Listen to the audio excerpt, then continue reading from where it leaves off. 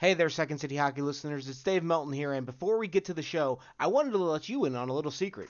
All of those ads you just heard, if you want to listen to the show without them, visit secondcityhockey.com and sign up for either one of our subscription tiers, where the perks include ad-free versions of the Musings on Madison podcast.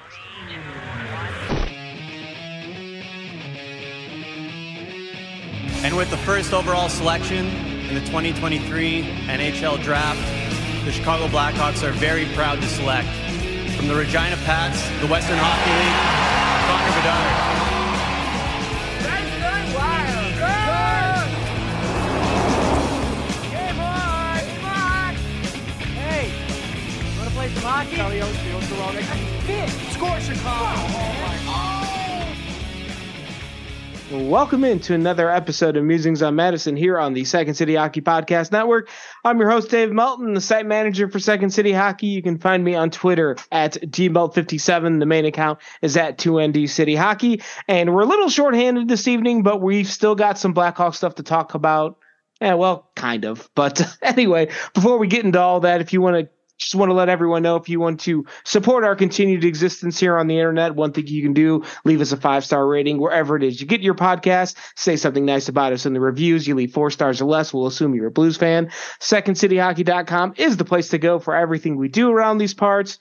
There'll be Blackhawks news updates, previews, recaps of every game, and discussion threads for every game, so you can talk some puck with your fellow Hawks fans. That website's also where you can continue to support us by signing up for the exclusive content we do, like prospect reports and random analysis and all this other stuff that we do, or whatever's falling out of our head on a random day of the week. $5 a month gets you into the Corey Crawford tier, $10 a month into the Connor Bedard tier, and there's unique perks for each category, and there's still merch. It's still there. You can support us by picking up some of that as well. I shouldn't say before, but now's the part where I'm going to bring in the rest of the crew this evening. We're down one. Betsy's a little under the weather. We hope she's feeling better. But with us this evening, he is on Twitter at Mill182, and he is the Second City Hockey. What Tony Scalzo is the fastball. It's Mill Savage. And I'm doing the Monster Mash on this beautiful Valentine's Day. Yes. We've all gathered on Wednesday evening, also known as Valentine's Day. I don't know what that says about the three of us, but here we are. Well, there's your Simpsons reference right off the bat. Yeah, for all our Simpsons freaks. Well, I'm sure at some point in the next little hour or so, there will be a Remember Some Guys moment, and then that'll be the Mill Savage bingo card for this edition of Musings on Madison. Yeah, it's almost it's like, what do we need for the Mill hat trick? A Simpsons reference, guy remembering, and Jersey talk. There we go. Yeah, which cool. we could bitch about Fanatics and how they're ruining baseball merch, and they're on their way to hockey soon, I'm sure. I have some information and thoughts, but we can get to that. Yeah, I don't know. I don't know if I want to be that upset this evening with the team we're watching right now. Also with us this evening, he is on Twitter at EricGEG, and he is the Second City Hockey Pizza correspondent. It's Eric Gaggenheimer. Mill talking about The Simpsons right then reminded me of I went to the Lawrence Arms War on Christmas, both the shows right before Christmas this year. And there's a comedian named Shane Torres, and he did Canadiansgiving too. He was great at Canadiansgiving, yeah. It was so funny because he came out and it was we had just seen him at Canadiansgiving, and then he came out and it was a much different vibe opening for the Lawrence Arms. And so let's just say there was a little give and take with the audience. And at one point he said, "Listen, I'm not about to stand up here and be insulted by a room full of people with Simpsons tattoos." And that was just like, that was a devastating burn. He got just about everybody with that one. So that's what popped in my head when Mill was talking about it. That's how I knew when I was watching one of Kyle Kinane's specials, the one he filmed in Chicago, that the the teaser right before they roll the opening credits and all that it's at the G-Man, and it's CM Punk and Brendan Kelly and someone else all talking about the fact that there was going to be a comedian at the Metro and they were making fun of him. But I just saw all the people involved, and I'm like, this is definitely the comedian I should be watching if these are the people who are in his opening bit for his comedy special. Yeah, if those are like his buddies, that's like alternative Chicago royalty right there, pretty much. Exactly. Also, at Canadiansgiving, they've just announced the next one. Thanksgiving is not for another 9 months, but Canaansgiving is already on the books, which I'm very happy about because it's a great show. But it was just like, oh shit, I've already got to get tickets for that. They announced it now? Yeah, I got the email today. I just got an email for a show that's not happening till November. Dude, that's bananas. But yeah. I mean, that was our first time going, but we have friends who've gone pretty much every year that he's done it, and it's like their tradition, and it was a ton of fun. So now we'll have to get tickets too. Absolutely. Worth it every year. Always a good show. Speaking of things that aren't always a good show, the 2023-2024 Chicago Blackhawks. Master the segue, folks. That's why they pay me the minimum dollars. I believe they hit an attendance low the other night. They did. I guess the game, it was... just wait. we got a couple more. I don't know. Because I feel like if they were going to hit a low, this is the spot. Before, no Bedard. Yes, before the prodigal son returns. Plus it's like the winter and... Yeah, this is the time of year that, like, it was always nice to have the Hawks when they were good, but even when they were good, this is the time of the year where it always got a little boring. It's like, can we just get to the playoffs already? Because they're just going to keep winning. Now it's like, can we get to the playoffs? Can we just a draft? Yeah, can we get to the playoffs so they'll stop losing? Exactly. But Eric was in the building for the game on Tuesday night, and you also, one of the recaps was under your jurisdiction as well. I've been hit or miss with how much I've watched because of some conflicts outside of Second City hockey stuff. So I haven't watched as intently lately. The Rangers game was fun, even though they lost in overtime. The Wild game was kind of a snooze fest, if I remember correctly. But Eric, I'm just going to throw this over to you and just let you start with whatever thought comes to mind, and then we're just going to run with it from there. Well, unfortunately, I've had to watch the last 3 games intently, as I had the Minnesota recap. I was in the box for the Rangers game, and then I had the Vancouver recap last night. I mean, it's a lot of the same stuff. It's Groundhog Day, man. I got you, babe, over and over. They just can't compete, and they're just getting whacked, like almost to a comedic level, as far as, just the ice being tilted against them. The one thing, the Rangers game ended up being kind of fun. They scored those goals late to come back. And I think the big impression I got from being there that night, it was interesting to be in the locker room afterwards, is Kurashev and Vlasic. And those were the only 2 players made available for anybody from the media to speak to after the game. They were both kind of like, they were pissed. They were pissed that they lost. And I think some of it is, there's a losing streak going on right now too. And they're all aware of that. They're all aware of what's going on. Seth Jones, made that clear last night when he talked about getting a shot on goal, just throwing one there at the end of the period. And got the most sarcastic cheer I've heard at a Hawks game in a while. And I'm actually I'm very happy that the Hawks fans did that, because that just... If your team only has no shots on goal 19 minutes into the game, you have every right to Bronx cheer when they actually get that shot on goal. And I'm glad it happened. Absolutely. But so they're aware of all these things. They know what's going on. They know how bad they've been, and that this stretch has been going on for a while. So the fact that they were both pissed off, and Vlasic kind of especially so, like, they wanted to win. They were right there, with a really good team. And so just the fact that even though maybe complacency is kind of set in for us as far as like covering them and trying to figure out like things to dissect or things to talk about that we haven't talked about before, there's no complacency, in them and their game, even though it does feel like Groundhog Day, and they're losing games kind of the same way every time, because really they just don't have the talent level on their roster to compete, especially when you're playing the Rangers in Vancouver. Minnesota, probably not so much. So that was interesting, and it's kind of encouraging, I guess, in a little bit of a weird way, that it still matters to them and they still care. And they're both younger players, and they're still establishing themselves and their identities and, what type of players they want to be going forward. But that was good. I'm glad to see that. So that, of the last 3 games, that's kind of the most interesting thing that I've seen, or that's what stood out to me the most. Yeah, and I think that's, as you said, like, those are all good signs, because I think it's easy for us to get complacent and jaded and cynical and everything else with everything the Hawks are doing, mostly because we have been watching this team for decades, and we've just been watching sports in general for decades. Vlasic, this is his first full NHL season. Kurashev is in his third or fourth, but I mean, still relatively young. And also, all Kurashev has done in his career is lose, because he's been with the Hawks his entire career for the last 4 seasons. So I'm sure that the newness of losing for Vlasic is not pleasant. I'm sure the repeated losing for Kurashev is not fun for him. So I totally get their frustrations. I'm glad it's there. And you hope that it leads to, I think the big concern I've always had with everything they're doing this season is that there will be some sort of mental switch that gets broken within some of the younger players. Like, I don't think Bedard would be affected by this because he's a hockey specimen concocted in a lab somewhere.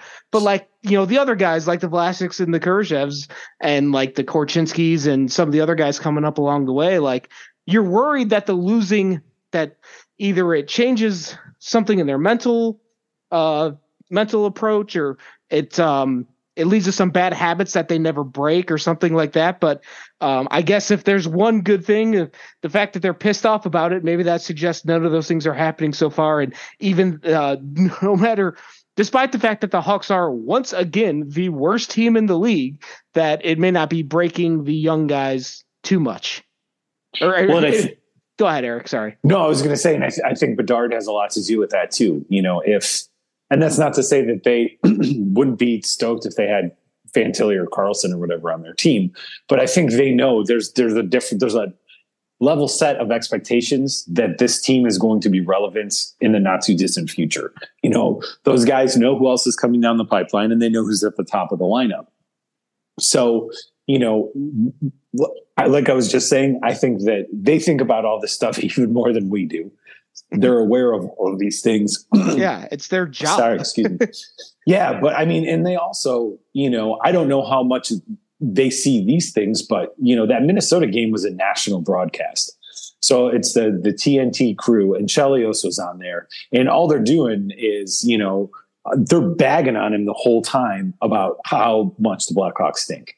Which is hilarious that it's coinciding with them talking about the Winter Classic every other 5 seconds. But, and they're dogging him then. And part of that is that they know that Bedard's not there. Yeah. So, but, I don't know how much that filters back to your Vlasics and your Kurashevs and those types of guys. And if they're aware of that stuff. But, I mean, they have to be at least a little bit, I would think. Yeah, I imagine at some point the personal pride might get offended by them by all of this. So, and again, that's where you hope that in future seasons that turns into them all going on quite the revenge tour whenever this starts getting pointed northward. Hopefully gets pointed northward in the next season or two here. But Mill, I guess I'll swing it over to you and see if you had any burning thoughts from the last few weeks of Blackhawks hockey. Well, yeah, they're devoid of talent and they can't keep up in the world's best league, so they're playing like a bunch of unorganized 4-year-olds. Well, but other than that, Mrs. Lincoln, how was the play? Yeah, exactly. I mean, honestly, I'm kind of surprised that the NHL picked the Hawks for the Winter Classic next year. I'm sure that TV and Wrigley and all that went into it, but money, but like that game's probably gonna suck. Yeah, even if the Hawks are healthy, because the Blues are shitty too. Yeah, there's not much hope that. I think my hope had been that the Hawks would I think I was holding out hope that they would be a playoff team next season. I don't think that's there anymore. I mean, it's definitely not like the odds aren't great. No. The Magic 8 Ball said, "Don't count on it." I mean, it's just hard because you don't go into watching a Hawks game right now having much hope, which we expected, but then it's not like, oh, there's this great upside of we're going to watch Bedard. Because as much as we've liked Vlasic and other guys, it's not exciting for 60 minutes when you get your ass kicked.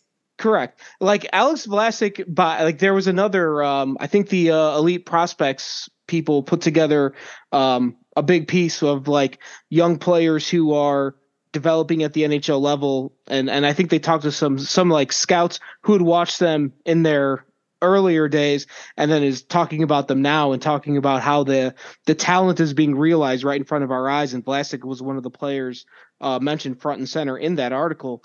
And but I don't know if I would use the term shutdown defenseman, because I don't think that's quite what he's going for, but defensive play is not the sexy, fun thing to watch at a hockey game. It's mostly boring, because usually if a defenseman is good at their job, nothing happens.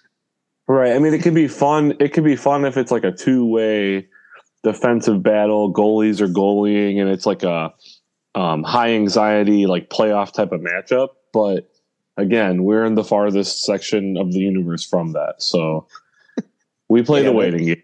That's not next year's Blues Blackhawks. That's for sure. Mm-mm. No. And I think we did that a couple weeks ago. We did the whole Alex Vlasic is good episode during like one of his worst games in recent memory, because we are really good at putting the kibosh on that. But beyond that, Korchinski had a goal against the Canucks, so that was cool. He started the play by throwing the puck, rimming it behind the net, and then took off and finished the play at the other end with a goal. So that was fun to see. But other than that, Lukas Reichel looks like he's headed for another scratch. Kurashev's been okay, but I think without Bedard, he's not. Well, no one on the team can score without Bedard, and Kurashev is not devoid of that symptom. So, there hasn't really been in the last month, since Bedard went down, there just hasn't really been anything that you can hang your hat on related to this team, other than Alex Vlasic. But that's not, again, the most exciting thing in the world to watch. I hope that this year for Reichel is just a wash, because it's not good, and I don't want to dwell on that. When you continue to, it's just whatever, it's the same shit. But I really hope this is just a bad one. He gets it out of his system, because it's kind of not encouraging. Yeah, I think I wrote this after the Wild game, and there are things that Lukas Reichel is not doing that offend the hockey sensibilities of his coach, and that is why he continues to get thrown into the fourth line. And it looks like, based off the practice on Wednesday, also known as today, but Wednesday as you're listening to this, it sounds like he's headed for another healthy scratch, which kind of sucks. And, Wednesday night they play him against the Wild. He's on the fourth line and he got 6 minutes. And so I don't know what it's going to take to break him out of this slump that he's in, but that sure as hell doesn't seem like it's going to do it. So, and again, it's we're almost back to I'm sure this name has been invoked at some point, but it's the Dylan Strome thing again.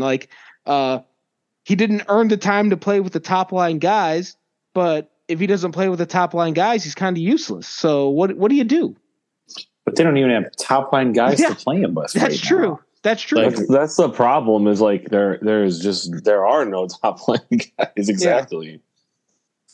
No, I mean, I don't see how he recovers this season. I think it's a wash, like you said, and you got to hope that he's able to get away and clear his head and have a really hard reset this summer, and then come in next year with less expectations, because there's better prospects and players around him, that he can just kind of hang out and find his little niche or his thing that he can do on next year's team, and then get some confidence and go from there. Cause he has no confidence. He got an assist last night, but he didn't do anything. All he did was chip it up, and Donato picked it up with speed. And then it went to Korchinski for the goal.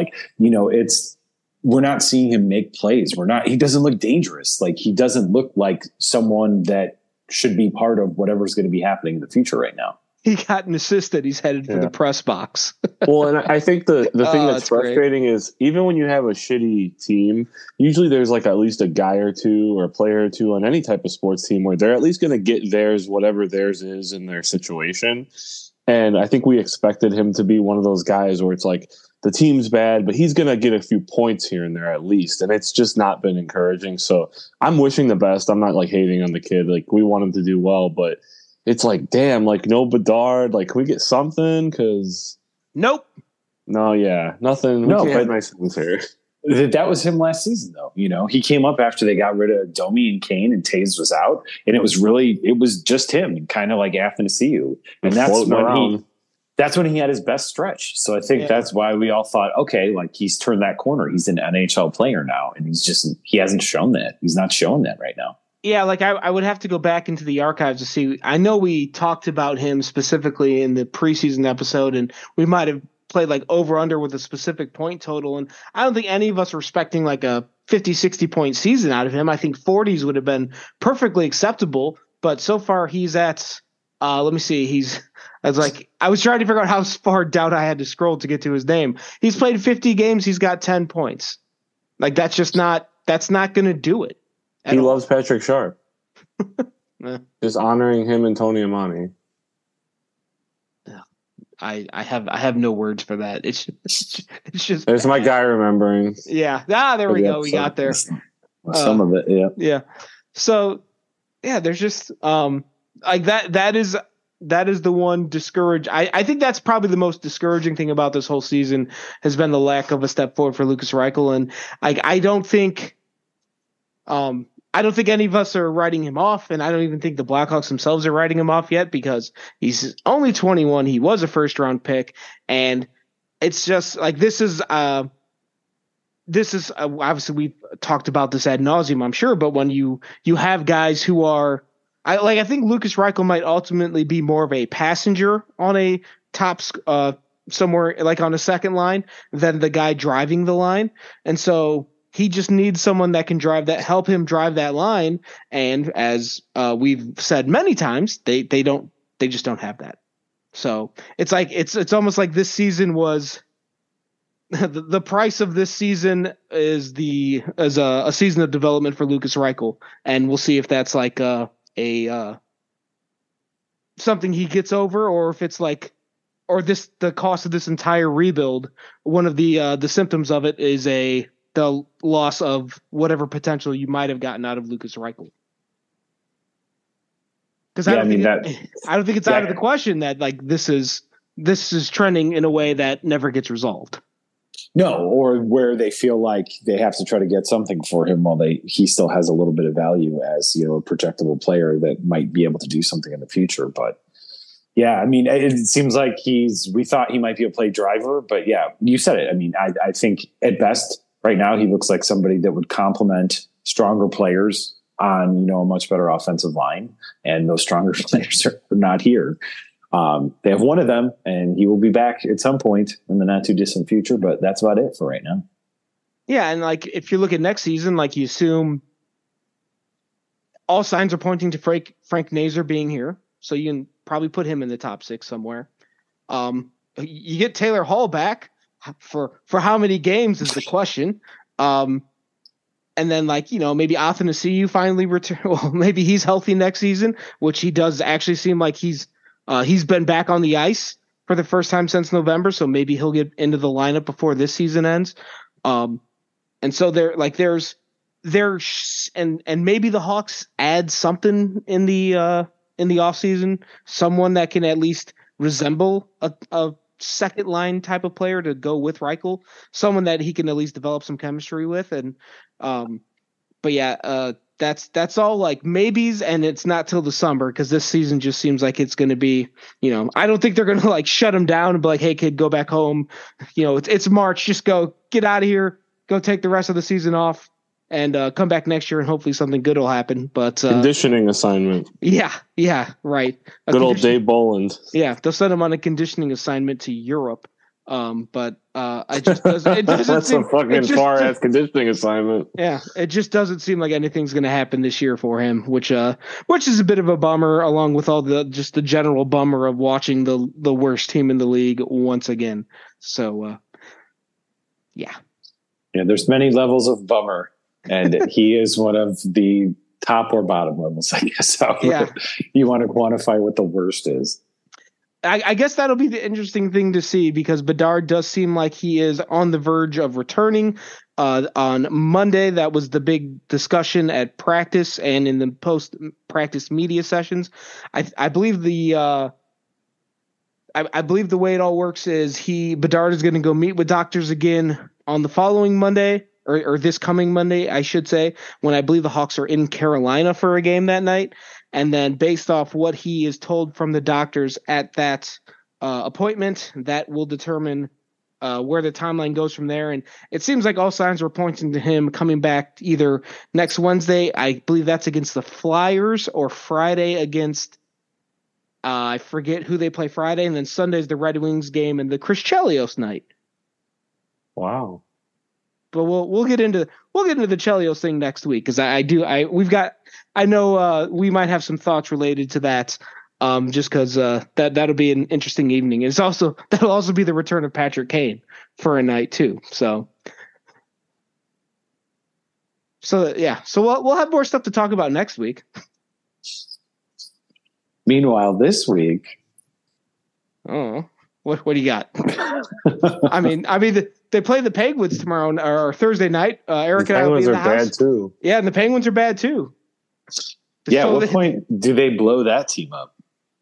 I don't think they do. I think that they just let them die and then they become their own statues. I don't know, man. I think Dubas has no love for any of those dudes. Like, no, but like Pittsburgh's a weird city. Like maybe Malkin and Letang they'll get rid of. I think Crosby will just retire there when he decides to. Yeah. See, I have a different theory in my head, and I think he's going to bork it. And I think he's going to go to Colorado and go play with his buddy Nate for a year or two, especially if the Penguins continue to look this crap. Like, Crosby's awesome, and he has been so good for that city. And I know he loves being a Penguin, but I think he loves winning more than anything else. And all he's done is show he is still one of probably the best 5 players in the entire league, best 10. Like, he is still right there. And if that team is that bad around him, I don't think he can just sit there and ride it out until he's done. I think he would have to go somewhere else. He would ask out, or they would ask him, and he'd be willing to go. But I mean, I could be mistaken, but that's just, I don't know. That's the feeling that I get. And they can't, I guess, depending on what happens with Gensel, but they don't really have a ton of cap space, especially after getting Karlsson. So it's not like they can try to fix that team anytime soon. Yeah, well, when they got Karlsson in the summer, it seemed like that was their one final swing at this with this group, and it just doesn't seem like it's going to work out. I mean, they've got Crosby's one more season at 8.7, Malkin's at 2 more seasons after this one at 6.1, Getzel's a UFA this coming summer. Karlsson is the big one that hurts them because it's $10 million for this season and 3 more. So if they're going to blow it up, they're going to be maybe retaining salary for seasons into the future because of because these contracts still have multiple years left on them. So it's certainly not an impossible thing that they decide to just get rid of everything, but it also seems like there would be some math involved for sure. Absolutely. No, and I'm looking at their cap friendly too. I didn't realize they got some bad, like mid-level D contracts on there too. Oh, like Ryan Graves for a million years. Jesus. Yeah. Huh. Which, I mean, he's all right, but not, I guess that's the price of doing business sometimes, but yeah, that's not that great. Yeah. I mean, it's like the Penguins game will be interesting because like they do have, you go to their hockey reference page, the top 4 scorers, exactly who you would expect, or top 5. Crosby, Gensel, Malkin, Karlsson, Letang. And then what? Like they seem like they're a fairly top heavy side, and even like Tristan Jarry seems to be playing pretty well in net. Just looking at the numbers now, but just they don't have.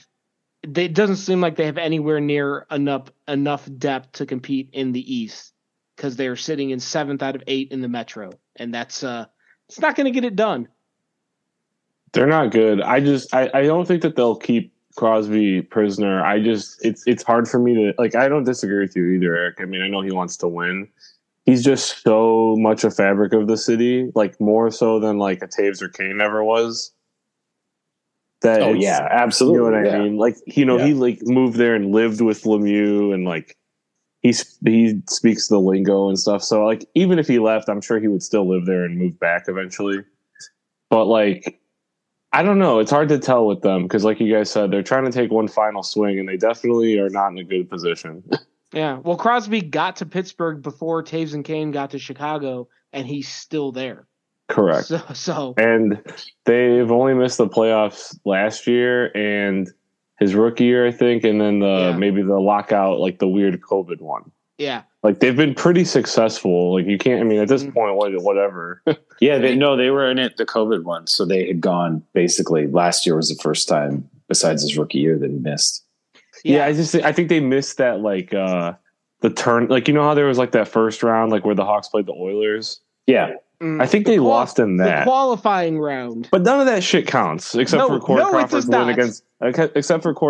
win against Vegas. Yes, that is all that matters. Jeremy Colleton's lone playoff win. That fucking asshole.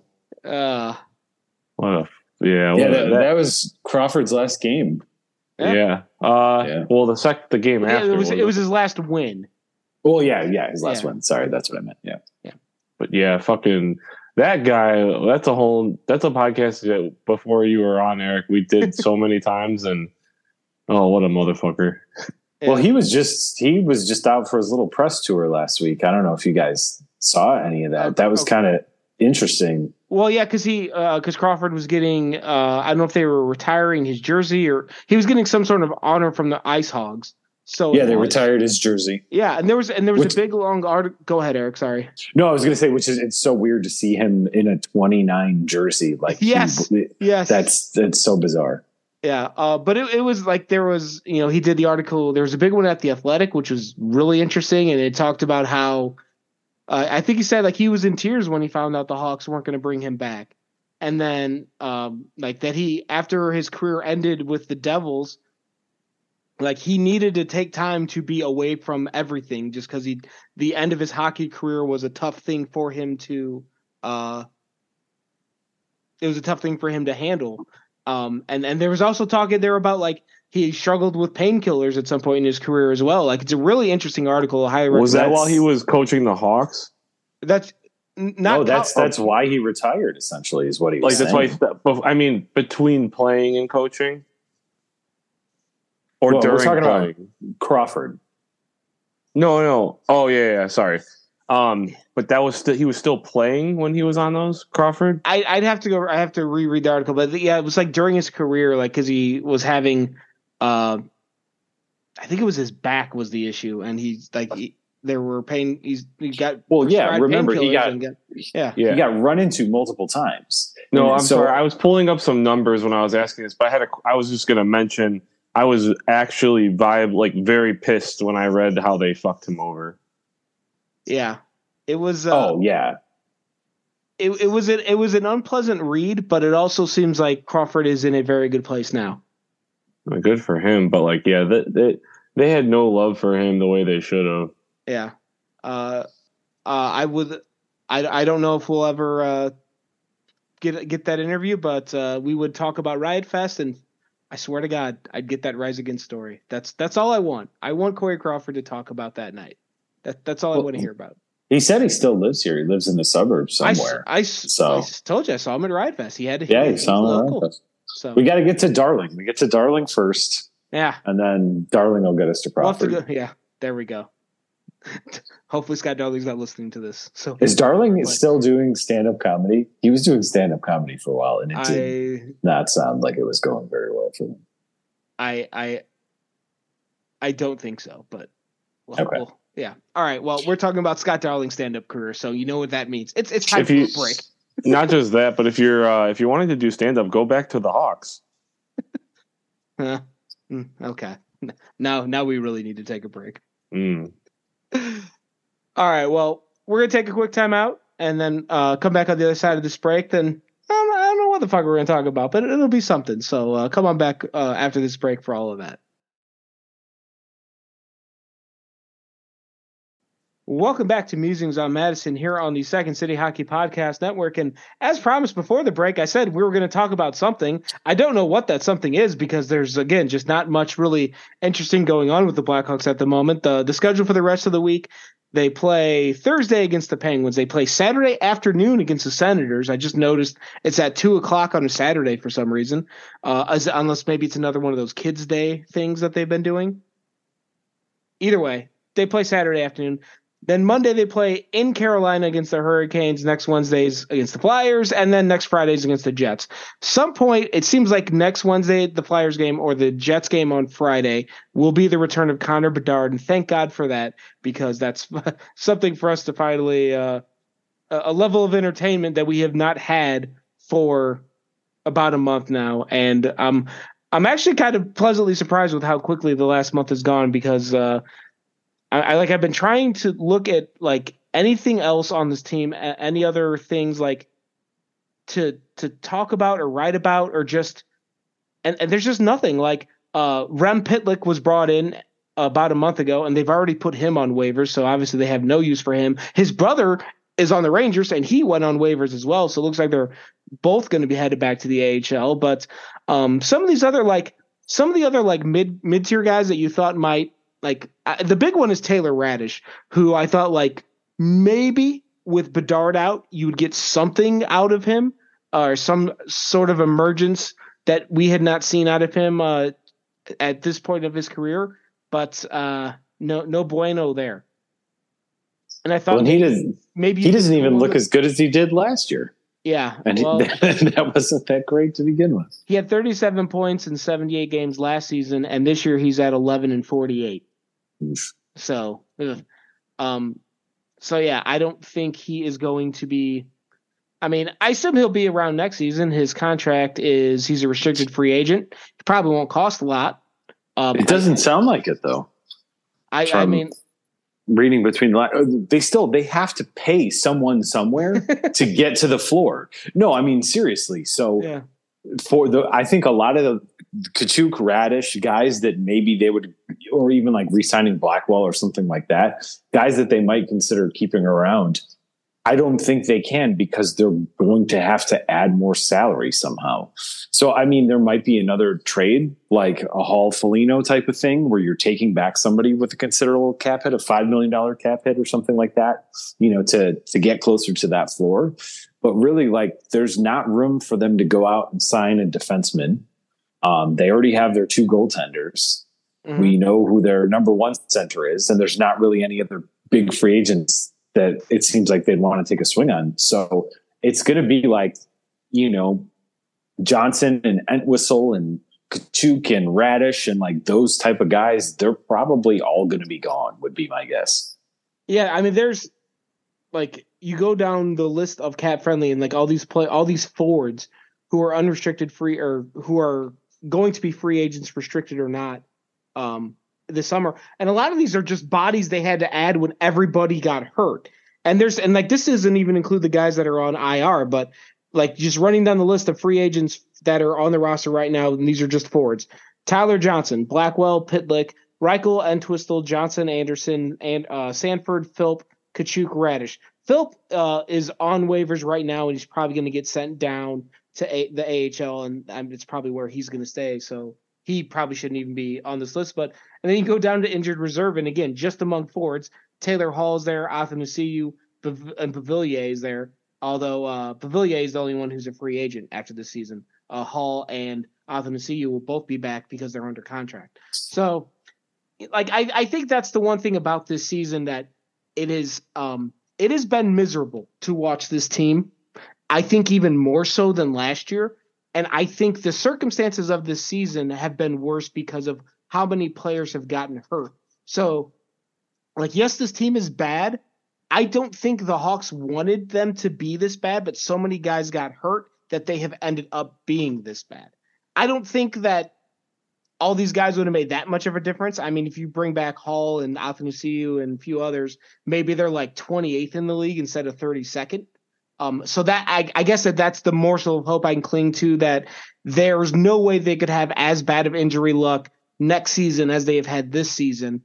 And then you combine the return of some players who are hurt with bringing up Frank Nazer and any other guys who make the leap. And maybe if they add a body or two in the offseason, maybe that's how they get at least just out of the fucking league basement next season. Like, I'm not telling you this team's even going to make the playoffs or even compete for one, but I don't think they can be the worst team in the league again, or I think people's jobs are going to start disappearing. Well, I mean, think about And, it's always hard to gauge at the beginning of the year what a team actually is. But I mean, they had that brutal stretch to start, and they got whooped by Vegas and Colorado, but they kind of hung in most of those other games, and they won a couple games that maybe they shouldn't have. Like, at least it was a lot more enjoyable when they were healthy and more competitive. And it wasn't just, them getting their pants pulled down every single night, which is kind of what it feels like now. They were 5-7 after 12 games. Well, and even think about that, the mom's trip, their last road win, that Tampa, Florida back to back. Like, those were both really good, entertaining games. And that was kind of right when, I think that's when Hall went out. It was one of those two games, but that's when it really, that was the last enjoyable stretch of hockey I can remember from this team this season. Like, everything after then, they had that win against Colorado when we were there. Like, that was great, but they haven't done it for 3 games in a row or a couple games in a row. It's been the occasional game here or there.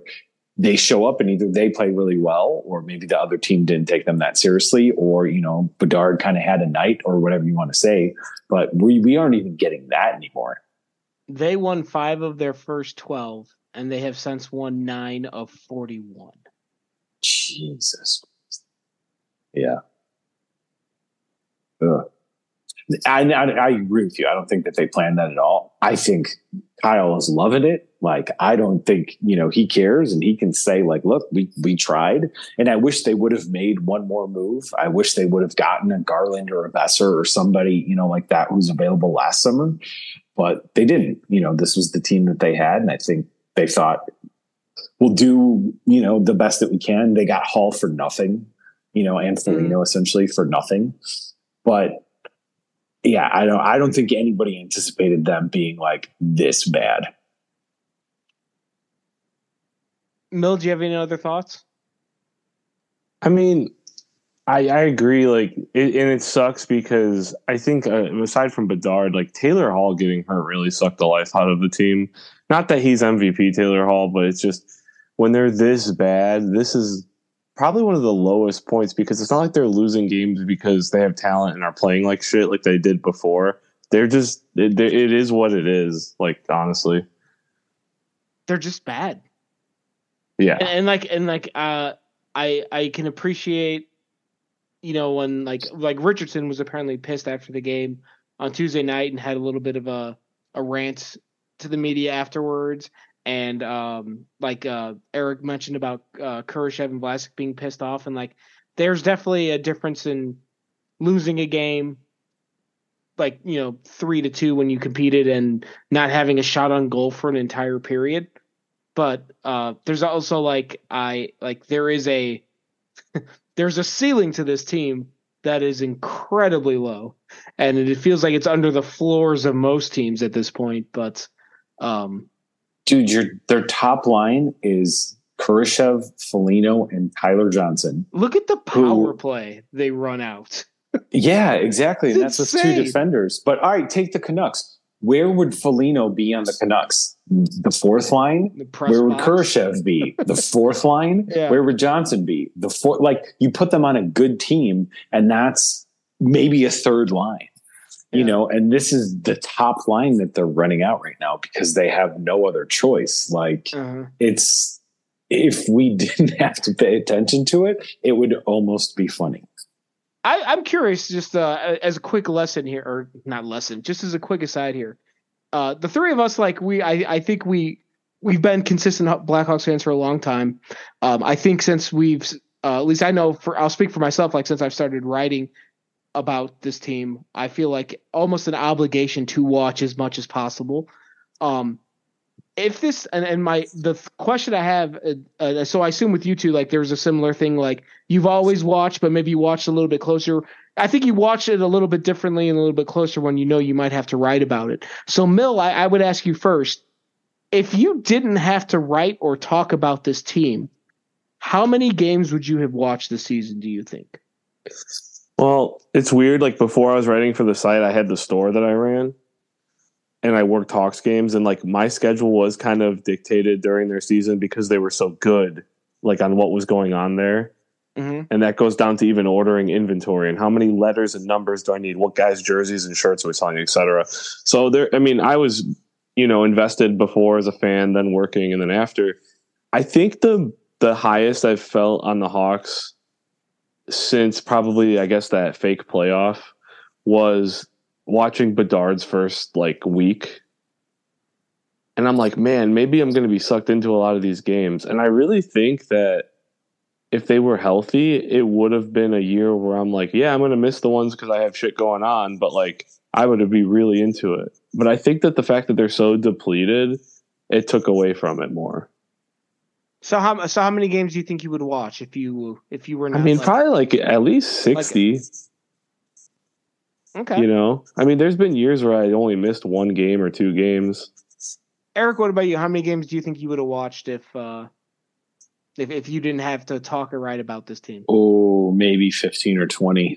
And that's a product of that is because I have kids and their bedtimes typically coincide with one game start. I always try to watch if there's a team that I really like or a player I really like on the opposing team that they're playing, even if I know that they're going to lose or I have a feeling they're going to lose, I'll still kind of watch the game through that. But more than anything, if I can't watch the game or I know, it's a game that I've watched the last three, Dave and I are going to the Pittsburgh game. So I'm probably going to take the next couple off until Bedard comes back for sure.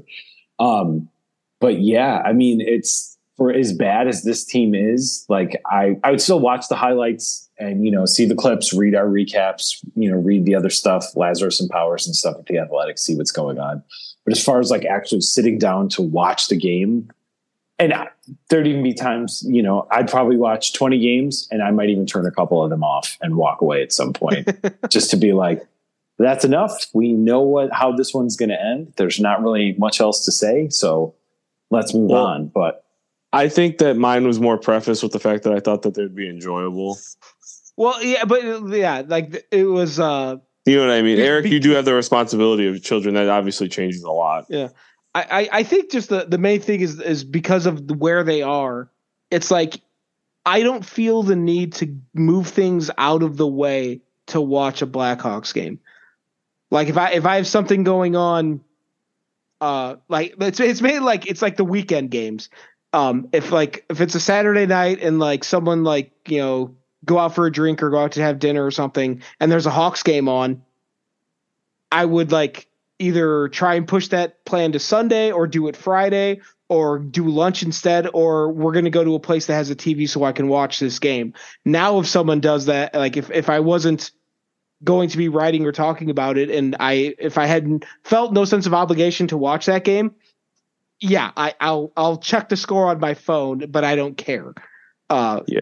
And I miss that is, I think that's when I know teams are good and fun. And this isn't just the Blackhawks. This is any team that I follow. When they are good and fun, I will move things around my calendar to make time for them. And the only reason I do that now is because of this. Yeah. I think too, when you've been to the mountaintop several times, and you're at our rate, we're rooting for player development and to be excited by young stars, and none of that's even happening. It feels irrelevant. What can possibly excite you about the product you're watching right now?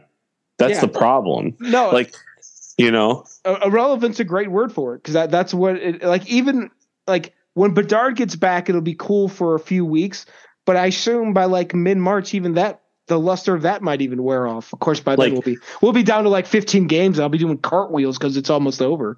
When I was a kid and I wanted them to win a Stanley Cup in my lifetime, that train of thought. Yeah, you hang on, and when you have guys coming up, it's very exciting. And so I thought, man, if this kid's doing the McDavid rookie tour, I would be really sucked into it. And obviously, he's very talented. It's just not his fault that someone fucking broke his jaw. But but it's just I'm at the point now where it's not even with if you're a football fan and your team's not that good, people will watch all 17 Bears games because there's only 17, and you're excited even if your team wins a game, even if it's not a winning season in the NFL, unless you're 0-17. But this just feels no excitement. Like they score and you're like, cool, it's already 4-1.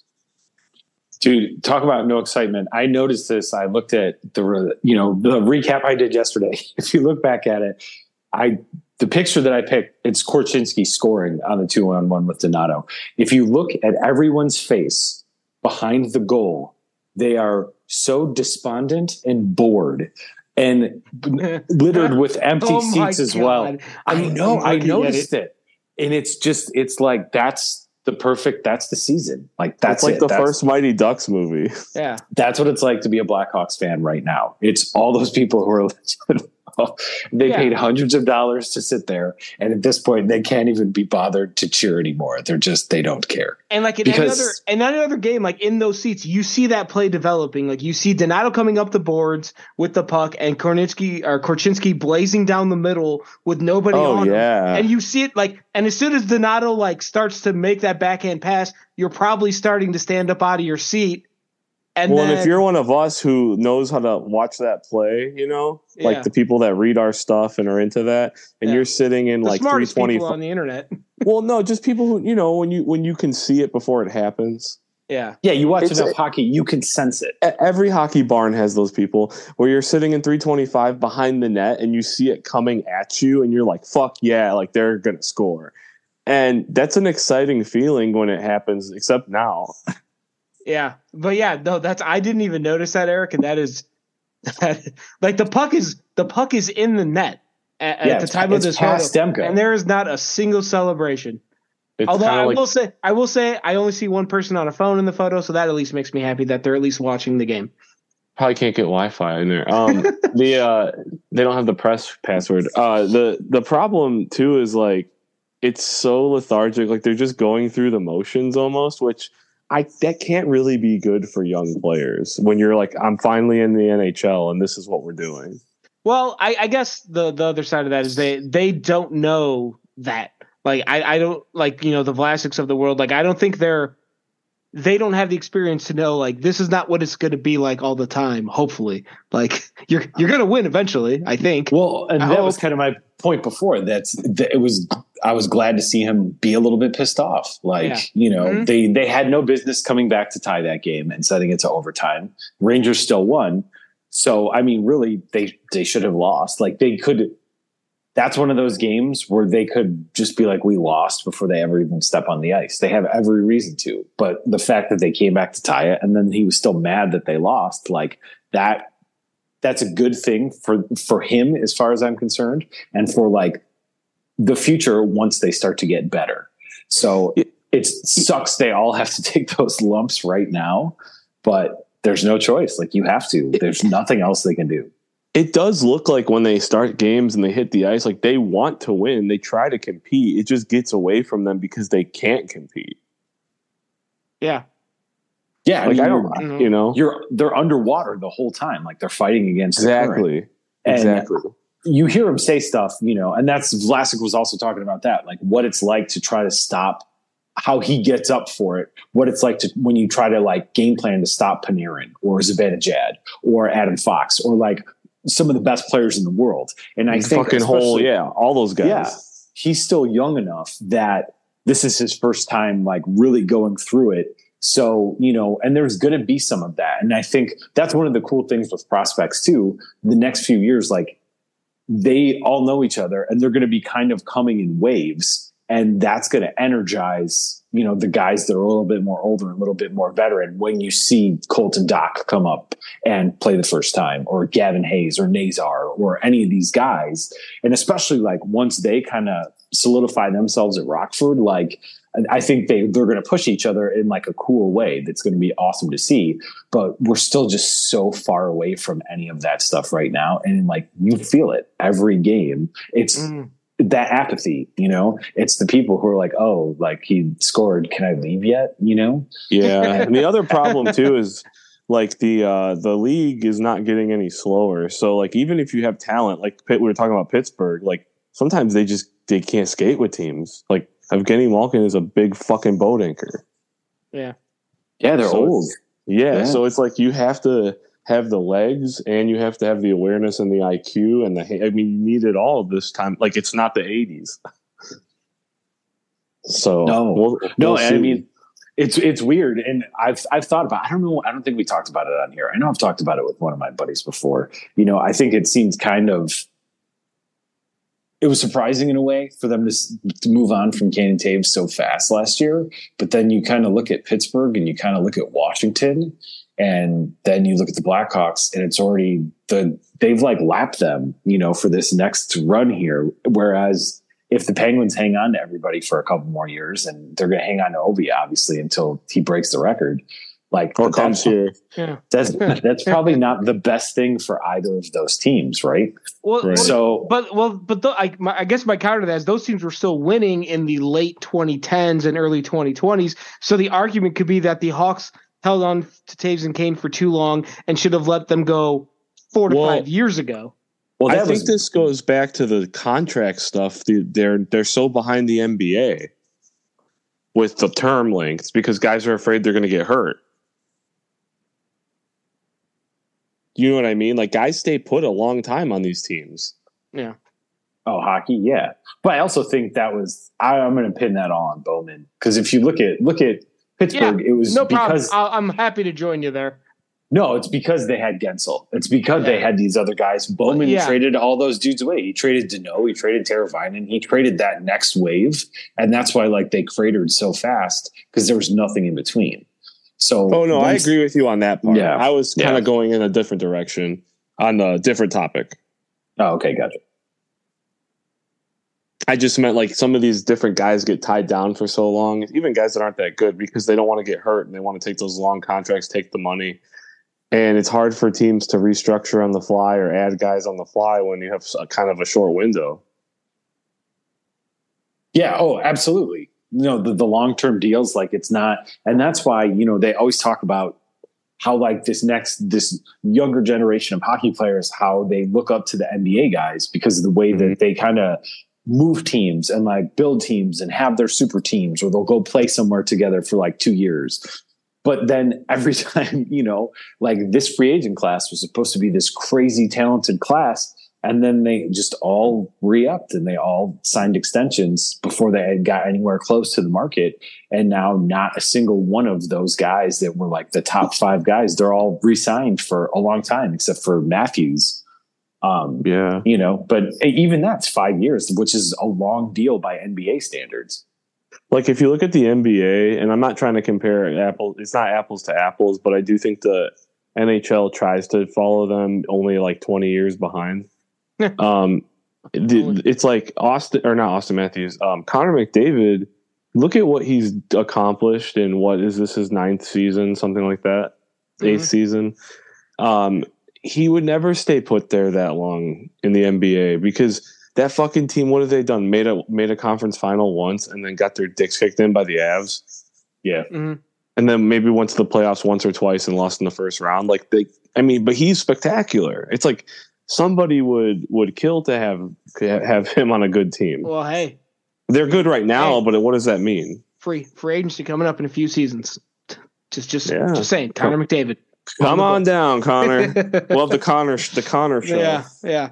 The one thought I wanted to have during I think it was during while Eric was talking, the one thought I had, and this is my hopeful thought as we wrap up this part of the discussion, is that maybe this is the final low point. Like we in like 3 or 4 years we'll be like, man, remember when we were in like mid-February back in 24 and Bedard was hurt and all they were doing was losing and how much that sucked, and like look at how much fun it is now. That's my hope at the moment. That's what I got for you. That this is the rock bottom essentially, and then it's all up from here. Well, all 3 of us have survived Chicago baseball, so. No, I haven't survived. Not just Chicago baseball, but the Chicago Blackhawks before. Yeah.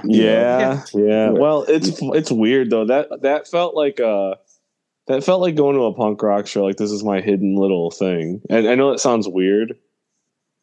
But but I mean that's exactly what it was. It's a major force sports team. That's why they were the worst franchise in sports for a while. Was it 04? Yeah. They got named that or something. Mm-hmm. Yeah. Because no one was paying attention. Brutal. Nobody was going. Dude, I still remember you could go for free for like 6 weeks by using the code HAVLAT at Ticketmaster. That's so awesome. There was one time I went and my friends were sitting on the other side of the ice and we're like yelling back and forth at each other and you could hear each other. Oh, like, it was they used to pump in noise. Yeah, it's hilarious to think about those things now. You know what's funny is like the UC, you know, it's so different to like the building. And I mean, I know that was, you know, 20 or whatever years ago, but like it feels like a different building now. Well, absolutely. It's nowhere near as empty now as it used to be, as it was back in those days. And there's just, you know, because the in-stadium presentation is different now. They have like all the music and they have like the in-stadium there's LEDs everywhere. Yeah, there's like a show within the show type of thing, and like none of that existed 20 years ago. I mean, you kind of have to have that nowadays to just be a pro sports team. I wish they didn't. You go. I don't like it either. It's the same thing every single stadium you go to now. It's like the same two people. They just look different, but like the same fake energy. Look, I don't like it either. But they're not trying to get us. They're trying to get people who want a night out or whatever. That's true. They're trying to get the kids. Yeah. They don't give a fuck about presenting to us. Congratulations. We've reached the old men yelling at cloud part of the podcast. Yeah. I still like the old video of we got there. The Orchard video of like, Lorimer, you know, like that shit. That's what I want. Yeah. And there's still like there's still some nods to the older days in like the pregame hype video. They're still there. But it's just I think that is more a product, as Eric said. It's in every stadium now. They used to come out to Machine Head by Bush, and then they changed it to Youth Gone Wild. Sorry, I'm reminiscing now. Yeah, the sports world is different now. I think more than anything else. So. Well, right. Dave, real quick before you switch, we had that discussion about how long it took them to bring out the legends, right? Like when they first started like bringing back old players. We have before, I know. Yeah, it's just like it was like they were so far behind compared to other teams that now it's like they overcompensate. So yeah, well, I have no follow up for that. It's just like that is accurate now. So before we get out of here, I did want to quickly throw out it's not really a food take. Well, it's just more of a quick food discussion. And it's mainly that I think we don't give enough, I don't know if it's like, it's an underrated thing, but like, I feel like the Super Bowl has become such a big food event because, I think no matter whether you are a football fan or not, and this is obviously we're a hockey podcast, although we're again the best food themed hockey podcast on the internet. The word football is not in there anywhere, but the Super Bowl is one of those things that it's less a football event and more just like a United States culture event. And the Swifties got involved this year, so it was even a bigger deal related to that. Who? Betsy's girl Taylor Swift. Oh yeah. But I think like there's it doesn't get enough credit for how enjoyable of a food holiday it is because there's a lot of people want, like, if you go to I assume most people's Super Bowl party gatherings are some sort of like potluck thing. Everybody brings a dish and we just eat an unnecessary amount of food and feel terrible about ourselves at work on Monday. So I was going to ask either one of you two if you had any memorable foods at a Super Bowl party this weekend. So we just watched at our house, and it's weird. Like, my kids have never cared about football until this year. And then like all their friends, they're always throwing a football on the playground at school. And like, they want me to go outside and throw a football with them now. It's old and sore. We went to this park the other day, and they're super into like trick shot videos now too. So they're like, oh God. They're like, Dad, will you throw us the ball over this bridge? And it's Walsh Park, which is at the end of the 606 for anyone in Chicago. Okay. So like, there's this bridge as the park is like the end of the path is winding down. It's not very tall, but like, so they went back. And so the first one I was like, okay. And I tried to throw it like super high, And I was definitely feeling that. But all the kids are like, they love Mahomes. They're super into Mahomes. So they really wanted to watch it this year. And then like halfway through, Nickelodeon was doing like a SpongeBob simulcast. And so they switched and they went down to our basement to watch the SpongeBob simulcast. But so we just made our kind of big thing for any situation like that. And we usually do it on New Year's Eve. We just made a ton of buffalo chicken dip. And that was it. Just ate way too many scoops and buffalo chicken dip. Mil, what about you? We're big on weekly football meals in our house, like every Sunday, something different. Okay. And so my brother's birthday was actually Monday, so we did like his birthday for the Super Bowl. And we had sliders, we made at home, which was really good. And then there's also like all kind of chips, and there's fucking pizza and desserts and stuff. But the sliders for me were the go-to. What's on the sliders? Let's get some more. They're like just beef. You caramelize some onions, some different cheeses, and then you cook the beef ahead of time on the stove, and you put it all together in the buns, and you bake them.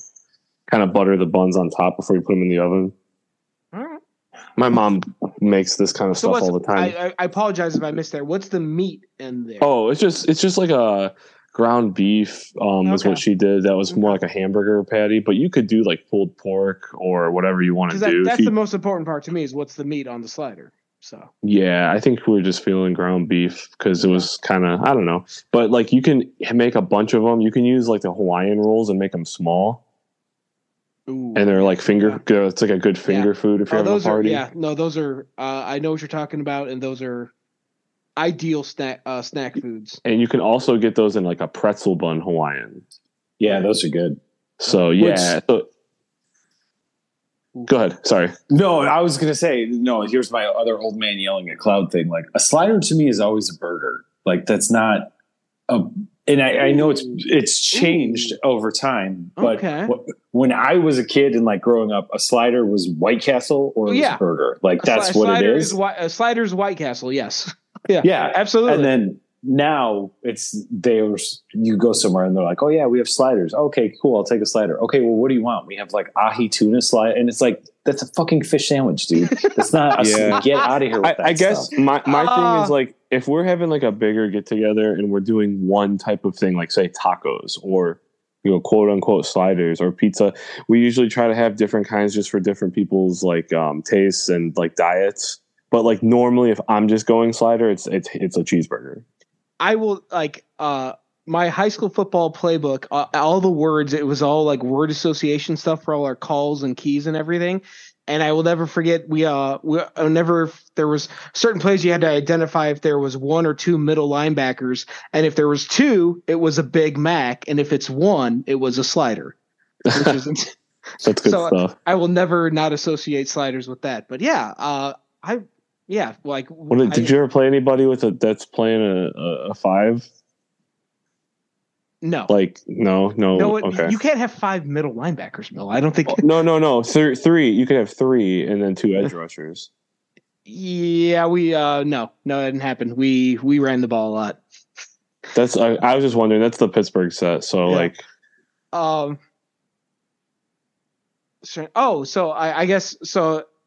So we have sliders, and then Eric, you had buffalo chicken dip. I had my contribution. I don't want to call this the best thing, but it's my mom's recipe, so we'll call it a family recipe. But it's taco salad, and the trick is just you put like all the meat and cheese and lettuce and some sauces and mix it all together. Throw it in the fridge, let it sit, and then right before you serve it, you get the taco Doritos in the old school like 80s style Doritos bag.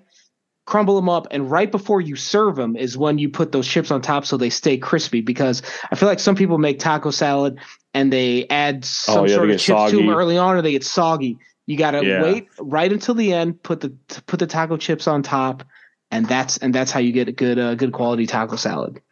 So that sounds delicious. I'm going to say that's the best because it's my mom's recipe, and I just follow her orders, and it comes out good every time. So yeah, that was the best food at the party I was at. So that sounds good. Yeah, that's a good tip too. I feel like it's such a weird American cultural thing. Like the Super Bowl being a food holiday.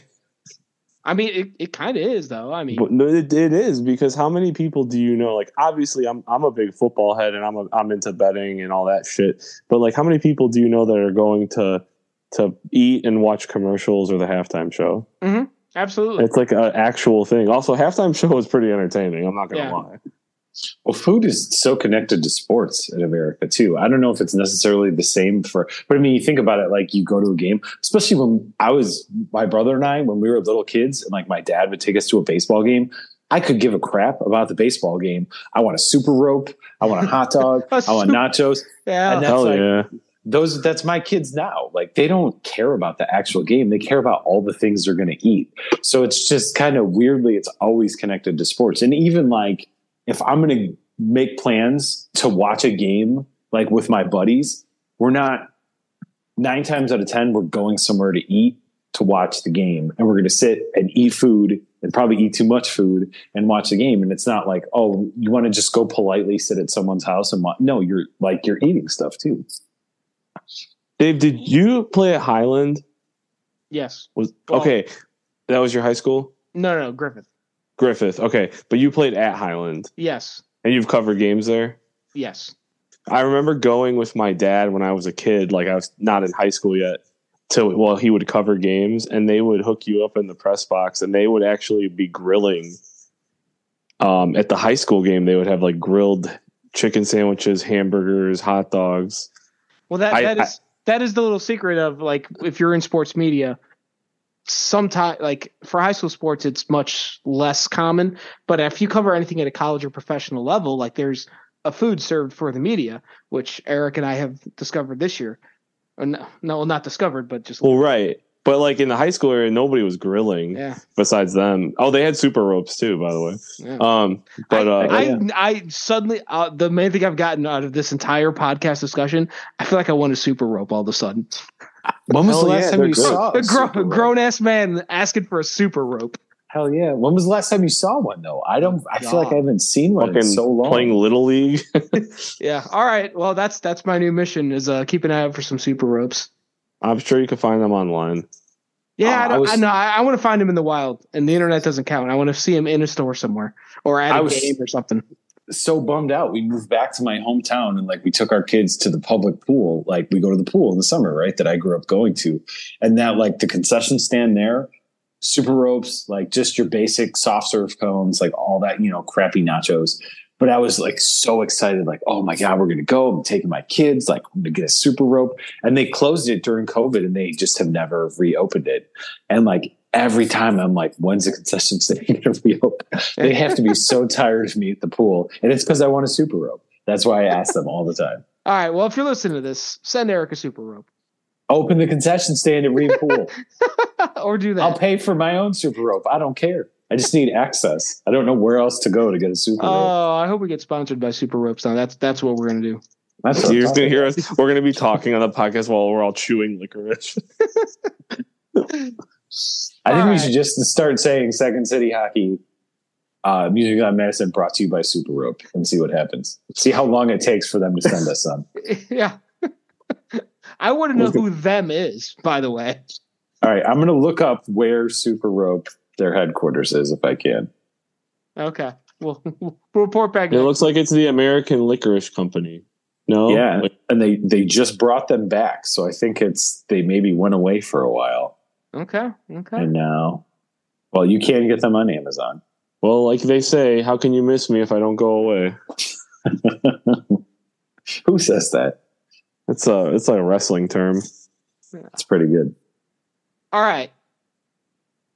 I think that's a good place. Oh, LaPorte, Indiana. No shit.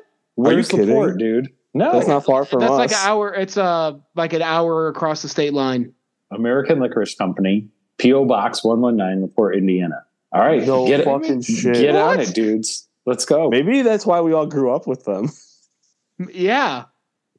Holy shit. Oh, it could just be like a Midwest thing. And of course, Betsy's not here. We can't even ask, so she can tell us what we can't ask a convoluted. Okay, make a note for next podcast. It's a 3 feet of butter rope in the South. With the grits. Okay.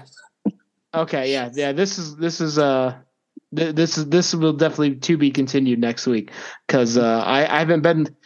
Every now and then I get sent out to LaPorte for the newspaper writing gig, and haven't had it been out there recently. But this will require further exploration for sure. I'm gonna have to make a deposit into the Second City Hockey account for you to buy us some licorice.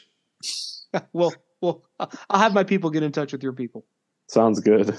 All right. That's going to do it for this episode of Musings of Madison. Again, another episode where I had no idea what we were going to talk about when we got started, and we're past an hour. So thanks to Mill and Eric for hanging out this evening. Thanks to you for listening. Hopefully we'll get Betsy back next week. She'll be back to full strength, currently battling an upper body injury at the moment. That's a cold or whatever. You're not supposed to disclose what the injury is. Yeah. It could be a broken jaw, hopefully. Yeah, UBI. Okay. Yeah, upper body injury. There we go. But eating too many super ropes. Yep. There we go. All right. Well, we'll be back next week, and hey, maybe Connor Bedard will be back with us as well. But we'll talk to you then. To my graveyard Doing the Monster Mash with you on this beautiful Valentine's Day. Marty, why did you play that song today? There must be thousands of love songs. Well, it's kind of a love song. All the monsters enjoying each other's company, dancing, holding their evil in check. You played the wrong record, didn't you? Why are you doing this to me?